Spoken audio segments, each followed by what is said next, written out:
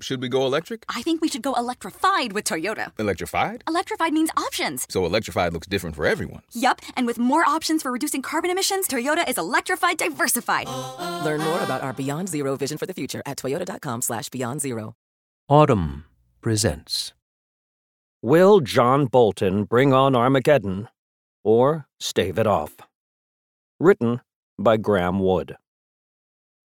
On the afternoon I met John Bolton, in October, he had just arrived in Tbilisi, Georgia, and wanted to spend a few minutes at leisure. Bolton has traveled widely, but this trip to Tbilisi was his first, so I volunteered to show him the city. Having no known interests or hobbies other than work has rendered Bolton horribly energetic and impatient, and I was warned that our tour would last no more than 15 minutes. Within seconds of being introduced, we were walking through the rain down Rustaveli Avenue so fast that his security detail broke into a lope to keep up. Bolton had come from Moscow. The purpose of the trip had been, among other things, to inform Russian President Vladimir Putin that the United States planned to leave the Intermediate Range Nuclear Forces, INF, Treaty, a landmark agreement between Washington and Moscow in their phased nuclear stand-down. Signed in 1987, its key provision committed the two countries to not point land-based nuclear weapons at each other, except from a great distance. Not long ago, most observers of foreign policy would have pronounced Bolton's career over, and predicted that he would not re-enter government unless, in some kind of King Ralph scenario, literally dozens of other Republican operatives were suddenly and tragically unavailable. But, a little more than a year after President Donald Trump's inauguration, Bolton vaulted over all his rivals. He is now the most important figure in American national security, and because his position requires no Senate confirmation, he answers to no one but Trump. With the departure of James Mattis as Secretary of Defense early this year, Bolton is, incredibly, the only senior security official close to Trump who has seen how a normal White House works. He has served in every Republican administration since 1981. Most Trump appointees have never served any other president. Bolton's return to power has allowed him to pursue his great passions in life, which are outmaneuvering his adversaries, foreign and domestic, and getting America out of treaties. "So many bad deals to kill," Bolton once wrote, "so little time." Sloshing down the street in Tbilisi, he seemed to be experiencing his version of the human emotion known as happiness. Elsewhere, others were experiencing existential dread. Leaving an agreement partially responsible for the lack of thermonuclear war is exactly the kind of move that many feared when Bolton was appointed last March. Days before Bolton's Russia trip, Trump had announced, after a rally, that he would leave the treaty. Few doubted that Bolton had persuaded him to do so, and that it would fall to Bolton, widely seen as the most bellicose person appointed to high office in living memory, to hash out a new plan to avoid nuclear annihilation. He and Putin both have proud, mulish temperaments. Combine them with weapons of mass destruction, and strange Lovian scenarios begin to suggest themselves. Today, in his unstylish glasses, collared shirt, and fuzzy sweater, he reminded me of Ned Flanders, Homer Simpson's gratingly polite neighbor and an unlikely agent of Armageddon.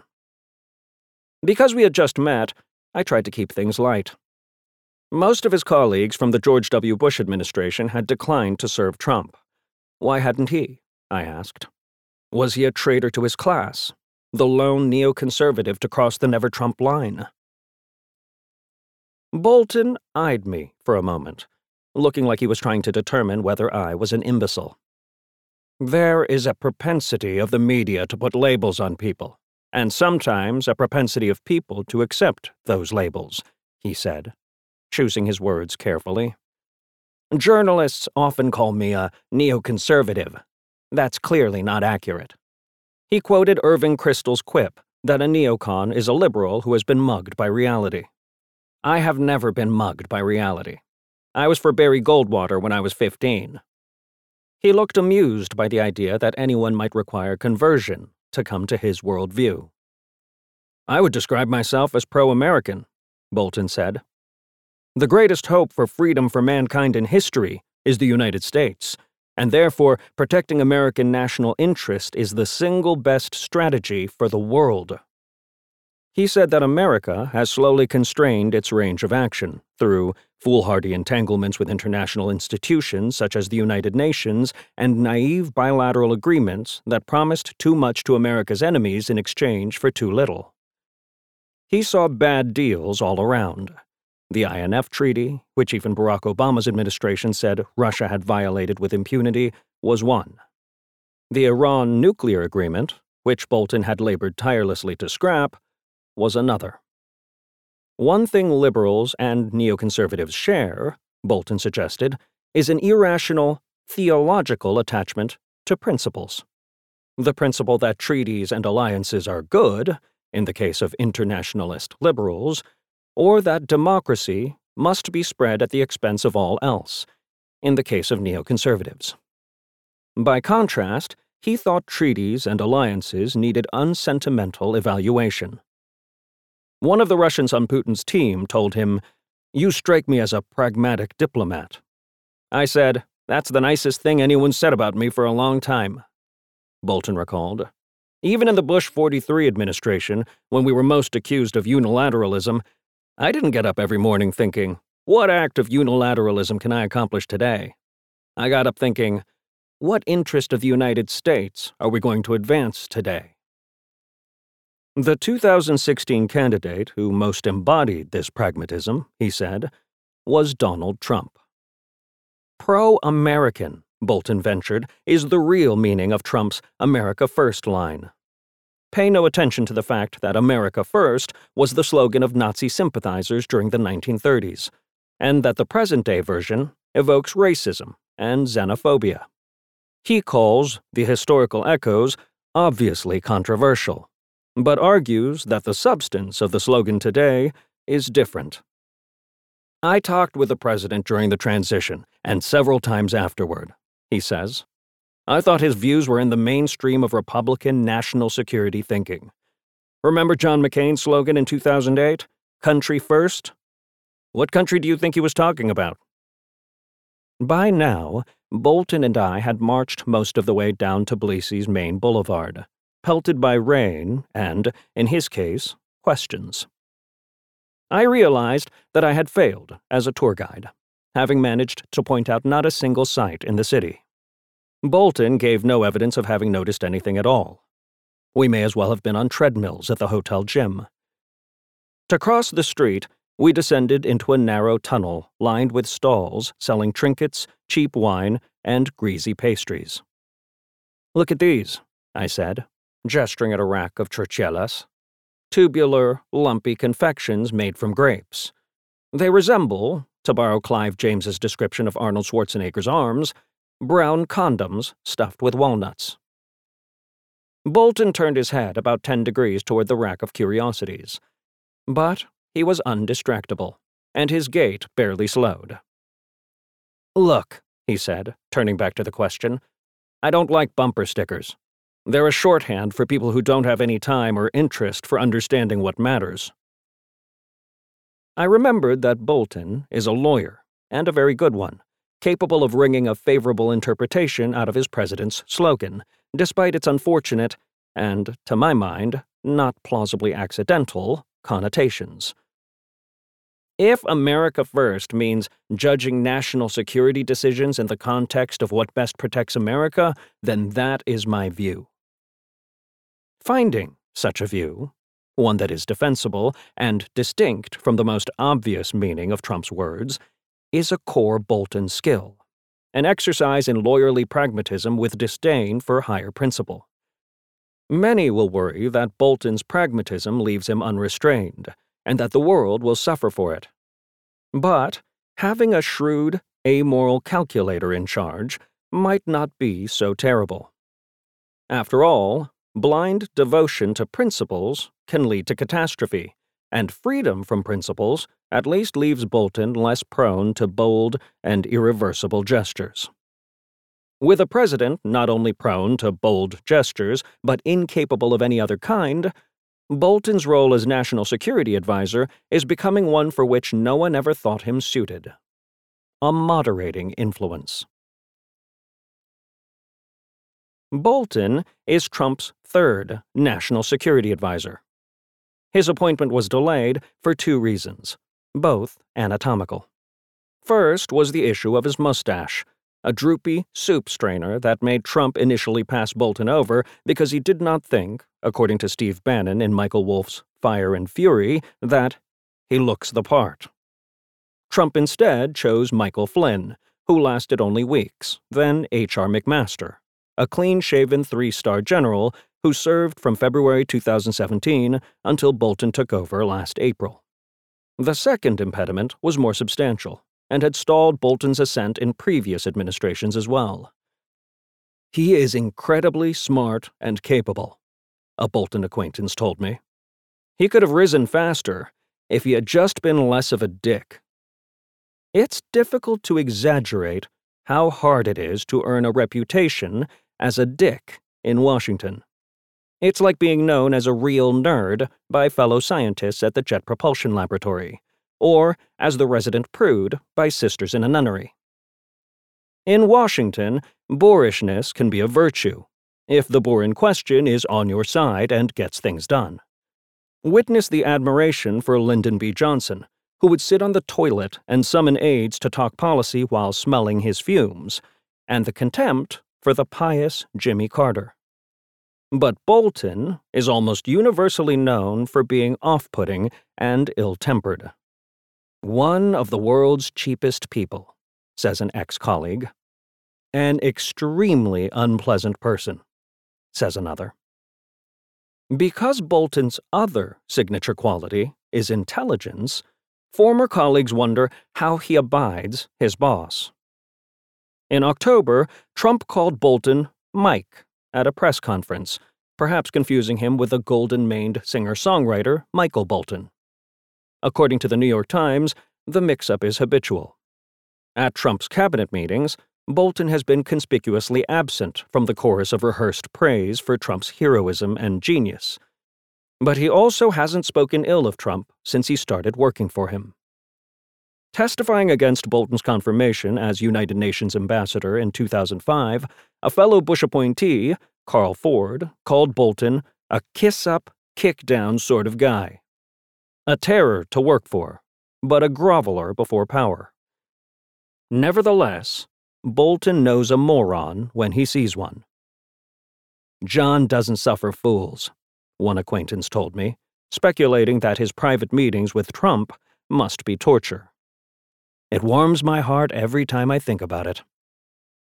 Bolton at least sees the world in a way similar to Trump. McMaster did not.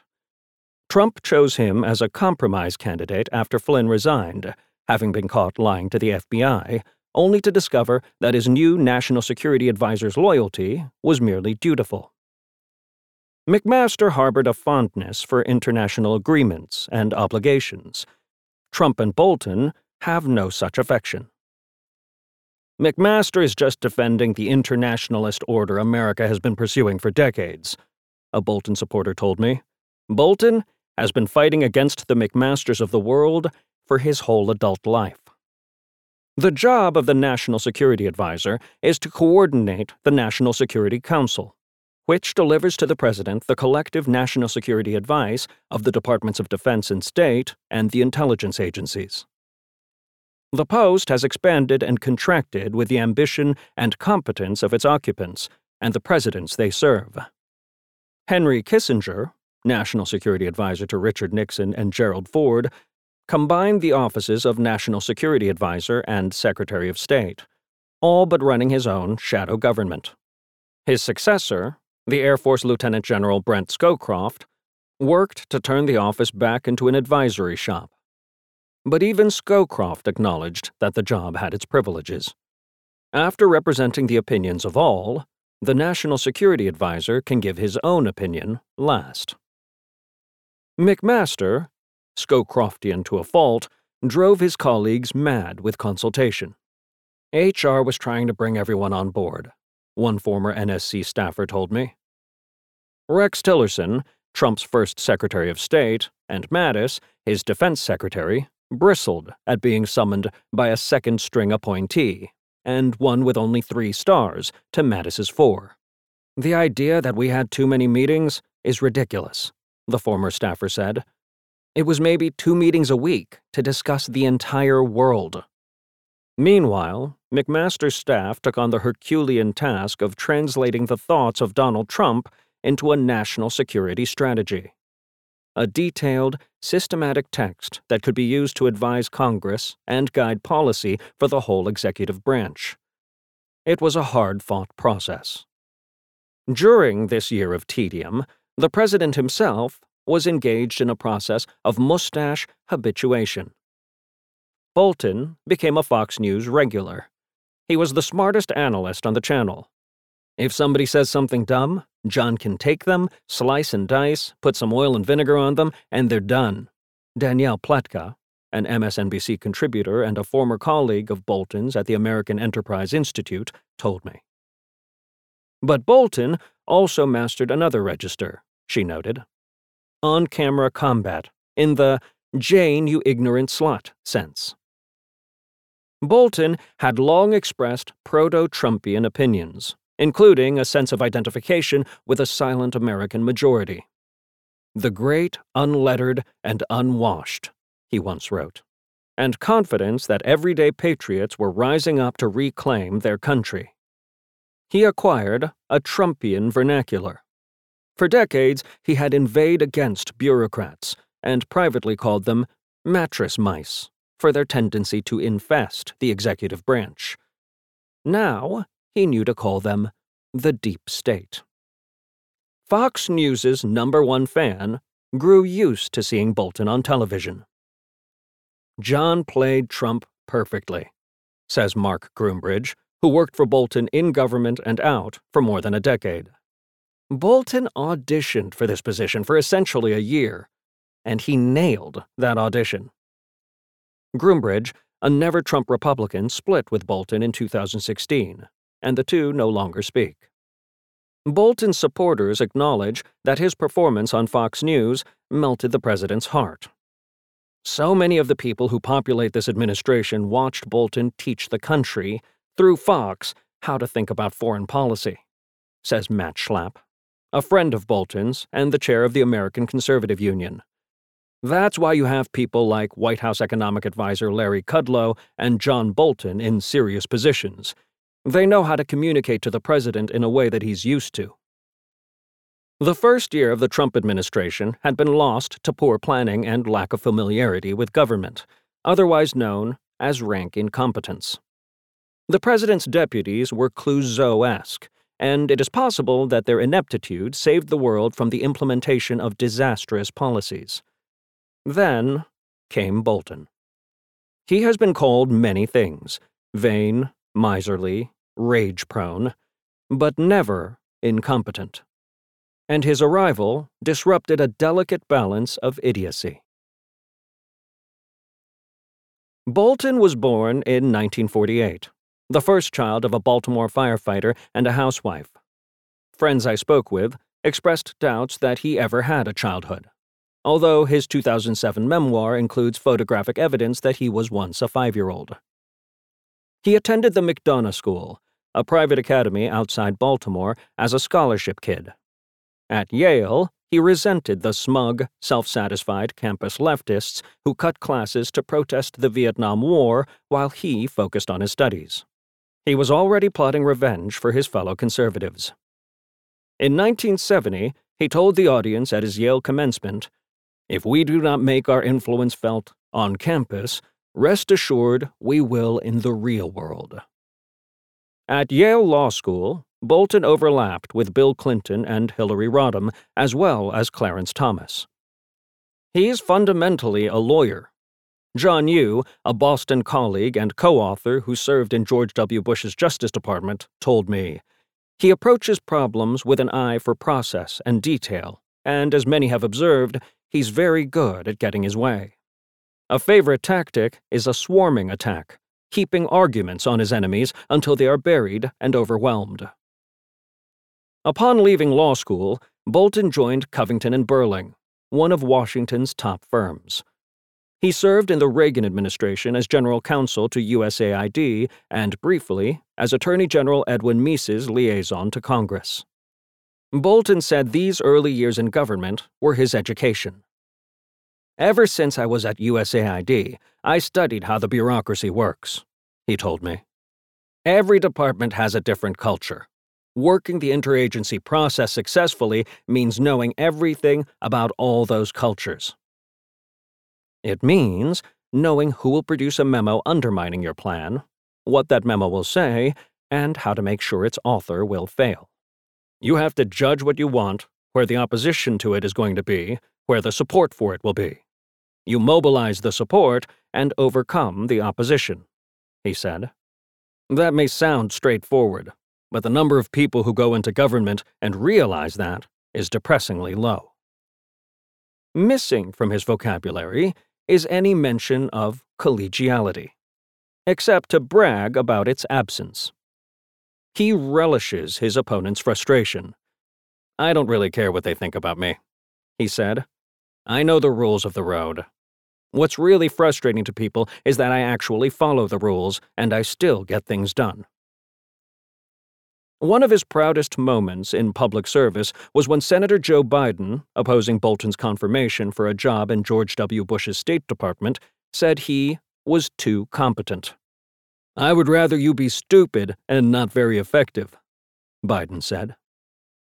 In 1989, in the George H.W. Bush administration, he became the State Department's Assistant Secretary for International Organizations, the equivalent, in retrospect, of making a pyromaniac the liaison to a pile of dry twigs. Bolton kept his Zippo holstered for most of those years, but he moved subtly to reform America's relationship with the United Nations. He observed that the United States had separate policies for numerous UN agencies, one for working with the UN High Commissioner for Refugees, another for the UN Development Program, still another for UNICEF. He proposed a unitary UN policy, which would subsume all of these. The stated reason was streamlining. But in effect, he would have downgraded the relationship, as surely as closing consulates would downgrade diplomacy with a foreign country. Bolton caught a lucky break in 2000. When the recount of Florida's votes in the presidential election began, George W. Bush and Al Gore sent armies of lawyers to Florida. Bush's team was led by former Secretary of State James A. Baker III, who had mentored Bolton a decade earlier in Bush's father's administration. Bolton had, by chance, spent years in private practice in the 1970s, litigating Buckley v. Vallejo, the Supreme Court case that to this day is a controlling decision in federal election law. He was a ringer. In his memoir, Surrender is Not an Option, he says he left for Florida in haste, but not before returning his uncooked Thanksgiving turkey to his neighborhood grocery store. I told him I didn't think groceries accepted returns of raw poultry. "I didn't either," he said. But surrender was not an option, even at Safeway. Bolton was rewarded for his work on the recount with the office of Undersecretary of State for Arms Control and International Security. He hounded Iran and North Korea about their weapons programs and incurred invective from the latter, colorful even by the standards of Pyongyang. A foreign ministry spokesman called Bolton human scum and said he lacked an elementary faculty of thinking and was a bloodsucker, a beastly man bereft of reason. Someone this talented at provoking conniptions in his enemies could not, in the Bush administration, be wasted in an obscure position for long. Within a year, he was being considered as a possible deputy secretary. Yet Bolton's belligerence is sometimes misunderstood. The Bush policy decision with which he is most closely associated is the one he was least involved in planning or executing: the invasion and occupation of Iraq. 5 years earlier, when Bolton was at the American Enterprise Institute, he had signed letters to the White House and the Senate urging a full complement of diplomatic, political, and military efforts to remove Saddam Hussein. Among the 17 others who signed the letters was the neoconservative Paul Wolfowitz, Bush's first Deputy Defense Secretary. As a signatory, Bolton has been considered a charter member of the committee to invade Iraq. I expect that the American role in post-invasion Iraq actually will be fairly minimal, he told the BBC in 2002. Today, he pleads innocence. People say, "You were responsible for the Iraq policy under the George W. Bush administration." I was not, he told me. He was, instead, sidelined by others in the administration. Secretary of State Colin Powell basically cut me out of Iraq. That was probably the kindest thing he ever did for me. It is typical of Bolton to recede into the background and let others own failures. But Bolton's allies say it is also characteristic of him to have been wary of an occupation. Wolfowitz wanted to go into Iraq to spread democratic values, says a Bush administration official involved in the war's planning. Not Bolton, not Cheney. It's the difference between let's go in there to make Iraq democratic and let's go in there to kick the shit out of our enemies. Bolton never supported nation-building in Iraq, his ex-colleague Groombridge told me, although he was happy to bomb Baghdad to make America stronger and safer. Saddam Hussein sucked, another Bolton acquaintance told me with a shrug. For Bolton, that was the end of the story. He cared that Saddam was an arms proliferator, but not that he cut the tongues out of his enemies. 15 years later, Bolton and Trump would utter similar comments about Saudi Crown Prince Mohammed bin Salman, now accused of ordering the assassination of the Washington Post columnist Jamal Khashoggi. Bin Salman might be a murderer. Who knows, Trump said. But America's alliance with Saudi Arabia mattered more than a single dismembered body. In 2005, Bush nominated Bolton to be UN ambassador. Bolton and Bush knew to brace for a confirmation fight, but the bitterness and spleen exceeded expectations, and the hearings became a spectacle. Bolton's enemies portrayed him as a creep. Melody Townsell, a USAID contractor who'd had a legal tiff with one of Bolton's clients, claimed that he'd stalked her around a hotel, screaming at her and making insinuations about her sexuality and her weight. Hustler magazine's publisher, Larry Flint, spread rumors about Bolton's divorce.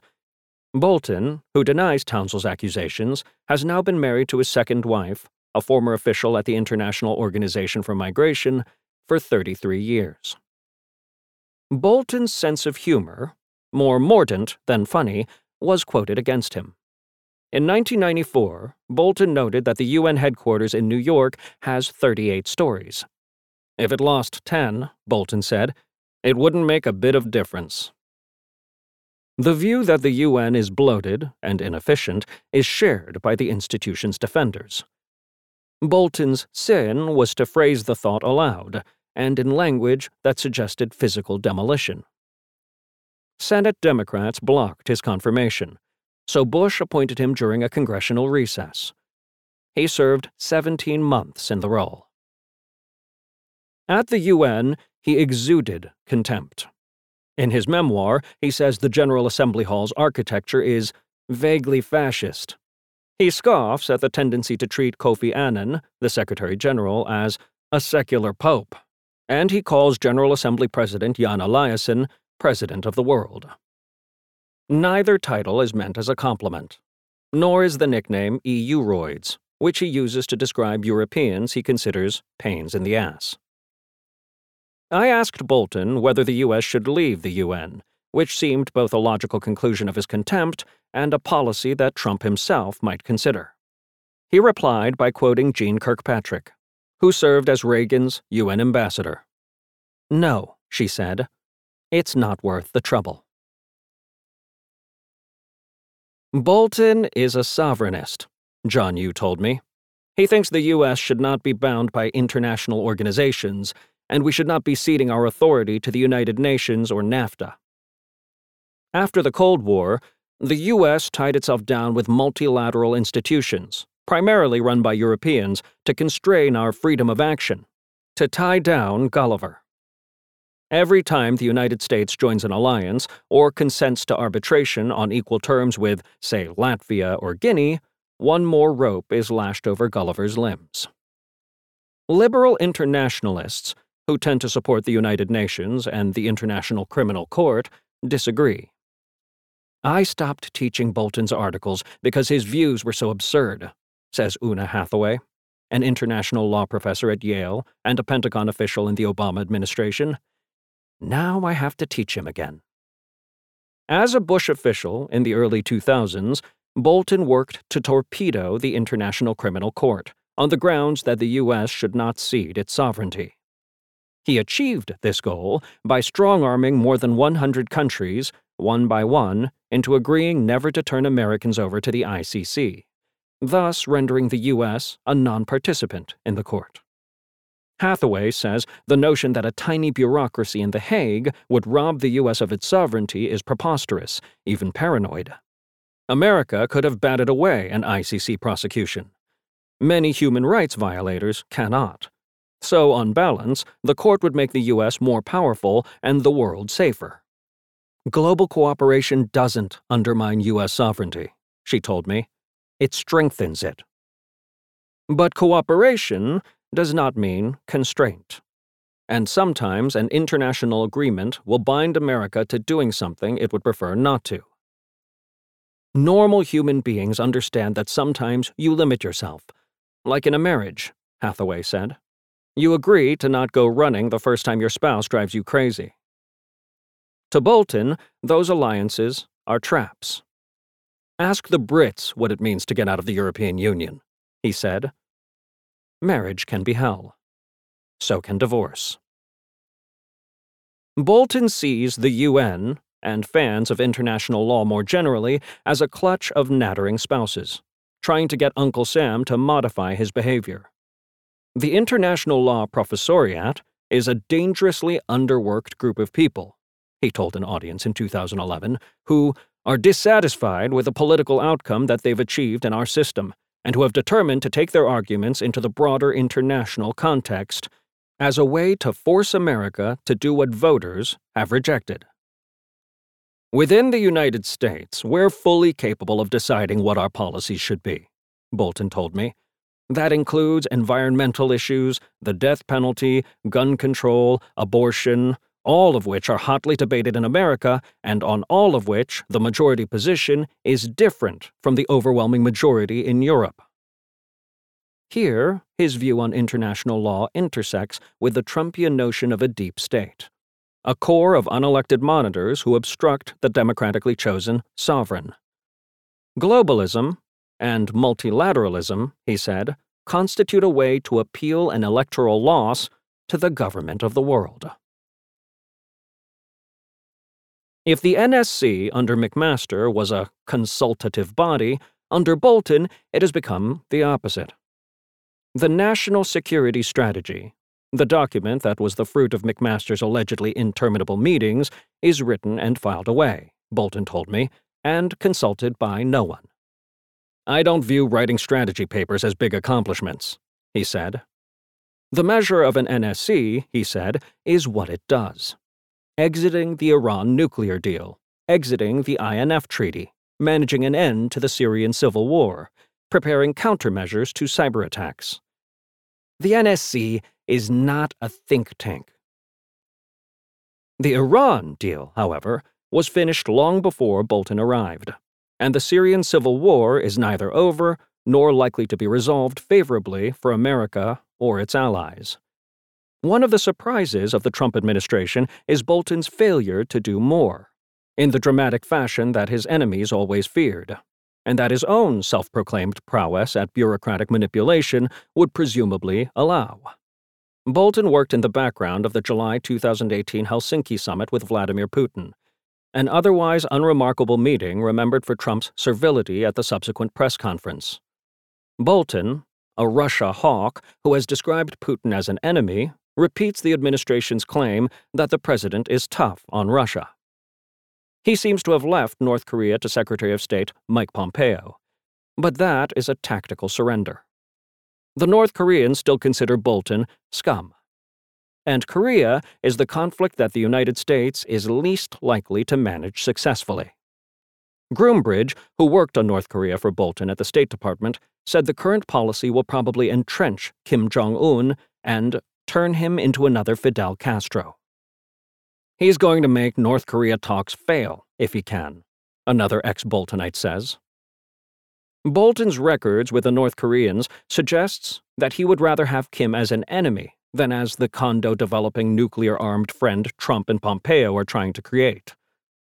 Bolton's motives will also be professionally self-serving, says his ex-colleague. Why should I break my pick fighting my boss over this? When it fails, I need someone to be the one associated with it instead of me. Last year, Bolton compared Trump's North Korea policy to the policy that led to the fall of the Libyan dictator Muammar Gaddafi in 2011. Gaddafi ended up sodomized with a bayonet, then shot in the head. The comparison did not make Kim Jong-un more trusting of Trump's overtures. If Bolton's intention was sabotage, it may have worked. And that possibility, that Bolton will shiv not only his enemies but also his friends, is one reason nearly everyone is nervous about Bolton's rise. The person in whom power has been consolidated knows every trap door, booby trap, and strategically placed banana peel in the federal government. He says he models himself on Scowcroft. Others say he is more like Kissinger, but without the sentimental streak. The incessant consultation with top national security officials has stopped. People are saying how much they missed those calls and meetings, a former NSC staffer told me. In previous roles, Bolton gave career bureaucrats meaningless tasks to keep them preoccupied. He worried about the risks of having idle, undirected staffers who would usurp politicians' power and claim it for an unelected bureaucratic class. Policy can be made in the absence of attention, and Bolton knows that. Senator Marco Rubio, a Bolton ally, told me. Now Bolton is so powerful that he can just fire bureaucrats, or tell them to get lost. Or, and here the shiv flashes from its scabbard, he can call the meetings for the sole purpose of sinking rivals. He knows which memos have been written, by whom, and when, and he doesn't bring up an issue unless he knows how it's going to land, says a Bolton acquaintance. I'm sure when these principals' meetings take place, he is trying to game it to get Pompeo to say this or that, accidentally owning the failures and giving away the wins. There are, however, conspicuously few wins to claim, unless you count averting catastrophic failure as a win. And at that, Bolton has emerged as a quiet hero. Notice a familiar rhythm. Trump says something, Bolton says he agrees, then Bolton reinterprets Trump to mean the opposite of what he said and pushes to implement his reinterpretation, presumably with Trump's blessing. Bolton sometimes sounds less like a national security advisor than a lawyer clawing back the utterances of an uncontrollable client. His defense of America First was one such maneuver, twisting a slogan of Lindberghian isolationism into the interventionist foreign policy of John McCain. Bolton told me, further, that he personally favors increased immigration into the United States through legal means. A few months later, at his 2019 State of the Union address, Trump said the same, that he wants people to come into our country in the largest numbers ever. His administration had, up to then, made even legal immigration more onerous. No policy change seems imminent. Another example is the American exit, or non-exit, from Syria. In December, Trump announced, "Our boys, our young women, our men, they're all coming back, and they're coming back now." That action would concede Syria to Bashar al-Assad, and to Iran and Russia, and it would all but guarantee the defeat and possible slaughter of U.S.-backed Kurdish and Arab forces. Mattis resigned in principled dudgeon, and wrote an open letter to Trump. Bolton moved more slyly. After a brief delay, he stressed the consistent U.S. position on standing by the Kurds and those who fought with the U.S.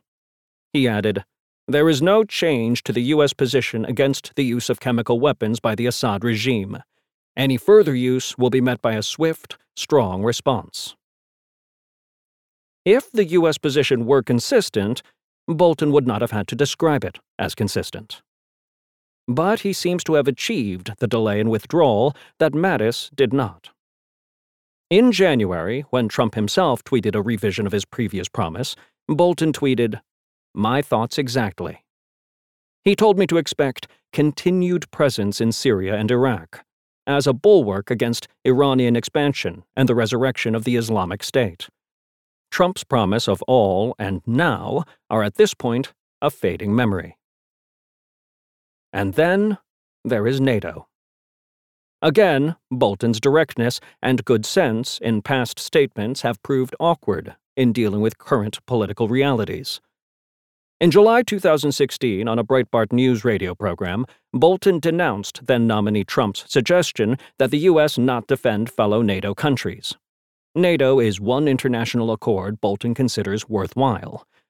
He called Trump's statement very disturbing and a dagger at the heart of the most successful political-military alliance in human history. "What I said before I joined the government is out there," Bolton told me. "That's what I believe. My views haven't changed." In January, the New York Times suggested that Trump's haven't either. He has repeatedly asked advisers about the possibility of leaving NATO. Yet Bolton argues that Trump's commitment to NATO is indistinguishable from his predecessors. If you look at the direction of Trump's remarks on NATO since he joined office and some of the things he said, it's very hard to see distance between that and Barack Obama calling a lot of our NATO allies free riders for failing to allocate enough of their budgets for defense. I said I doubted that European leaders would have shuddered with fear if Trump had just asked them to pay more, and not also implied that he would consent to their falling under Russia's yoke. Bolton urged me to look at Trump's actual record and formal statements. What Trump said was, "Are we a collective defense organization or are we not?" Collective means collective, Bolton said, pointing out that NATO members had started spending more on their militaries. I view that, in real defense terms, as a major accomplishment. Focusing on a 1% rise in defense spending, I argued, is a diversion from Trump's apparent indecision about whether NATO should exist at all. Bolton may have been growing frustrated, but he remained polite. And in noting that he no longer publicly criticized the president on NATO, he came close to being apologetic. "Being a pundit is one thing, and being in government is another thing," he said. "If I were president, I might say things one way. But I didn't get elected." Bolton turned 70 in November, and there are few higher offices to which he could aspire. During the early 2010s, he flirted with a presidential candidacy, eliciting smirks from Republicans who imagined him riding buses across New Hampshire and Iowa, earnestly listening to the opinions of snowplow drivers, farm wives, and, yes, international law professors. Groombridge said the point of the presidential bid was more realistic, to raise his profile and make him a candidate for Secretary of State. His last attempt at Senate confirmation had failed, humiliatingly. Now, however, a solid Republican majority, plus rule changes making that majority impervious to one or two defections — Senator Rand Paul of Kentucky says he's an automatic no on Bolton — render confirmation possible, if Trump remains pleased with him. But others are jockeying for Trump's favor, and in the White House edition of The Apprentice, Bolton's status as a finalist is never assured. He is leading the administration's diplomatic war against the regime of Nicolás Maduro in Venezuela, as well as a delicate and escalating feud with China. Pompeo may have inherited a failed engagement with Pyongyang, but he has flexed his influence elsewhere, including in areas where Bolton might have expected to enjoy a larger role. Both men recently traveled to the Middle East, but Pompeo was greeted as the more important figure. Bolton's chief handicap in their rivalry is that his views, while Trumpian at times, do deviate from Trump's. Bolton may not be a neoconservative, but he has never been averse to projection of American might overseas, that is, waging wars, when he judges them to be in the national interest. So far, the United States under Trump has begun no wars, and indeed it has stood by as Russia has chipped at the edges of Ukraine, and as Assad has subdued rebel-held territory in Syria. One way to end conflicts is to forfeit them to tyrants. Some say such a policy is appeasement. Others say it saves lives. Call it the surrender option. Whatever it is inconsistent with everything Bolton has ever advocated. Bolton used to make fun of the photo of Secretary of State Madeleine Albright raising a champagne glass with Kim Jong-il in 2000, Groombridge said. I wonder how he feels about shaking Kim Jong-un's hand in 2018 in Singapore. I am the National Security Advisor, not the National Security Decider, Bolton told me on 3 separate occasions. The first time he made this point, I took it to be cover, in case Trump thought Bolton was hogging credit. Later, I heard the line as a rationalization. I can give my advice, and I can disagree. But in the end, I have to execute policies consistent with Trump's wishes. Someday, though, the gap between Boltonism and Trumpism will grow too wide, and in straddling it, Bolton will be split up the middle. 15 years ago, when the North Koreans pronounced Bolton scum, they also noted that his president, George W. Bush, was much more conciliatory and reasonable.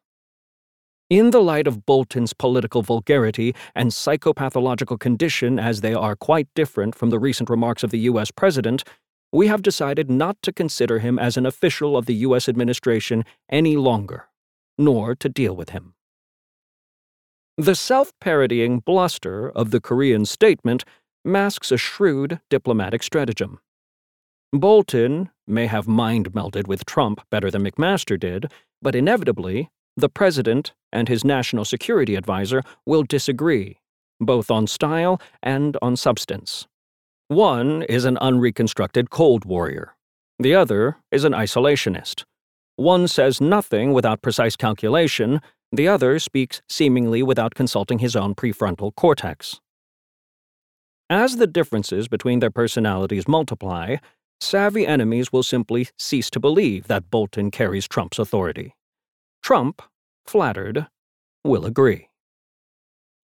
The other possibility, of course, is that Bolton will succeed in modifying Trump's plans. He appears to have persuaded Trump to linger in Syria longer than anticipated. But to be a brakeman, trying to keep Trump from conducting his train straight off a half-built bridge, is the most thankless job in Trump world. We become what we hate, says the proverb. Bolton, who for a whole career has fumed over bureaucrats who try to stand between their elected bosses and destiny, is for now the shadow president of the deep state. If you enjoyed this production, find the best long-form articles read aloud in the Autumn app, available now for iPhone.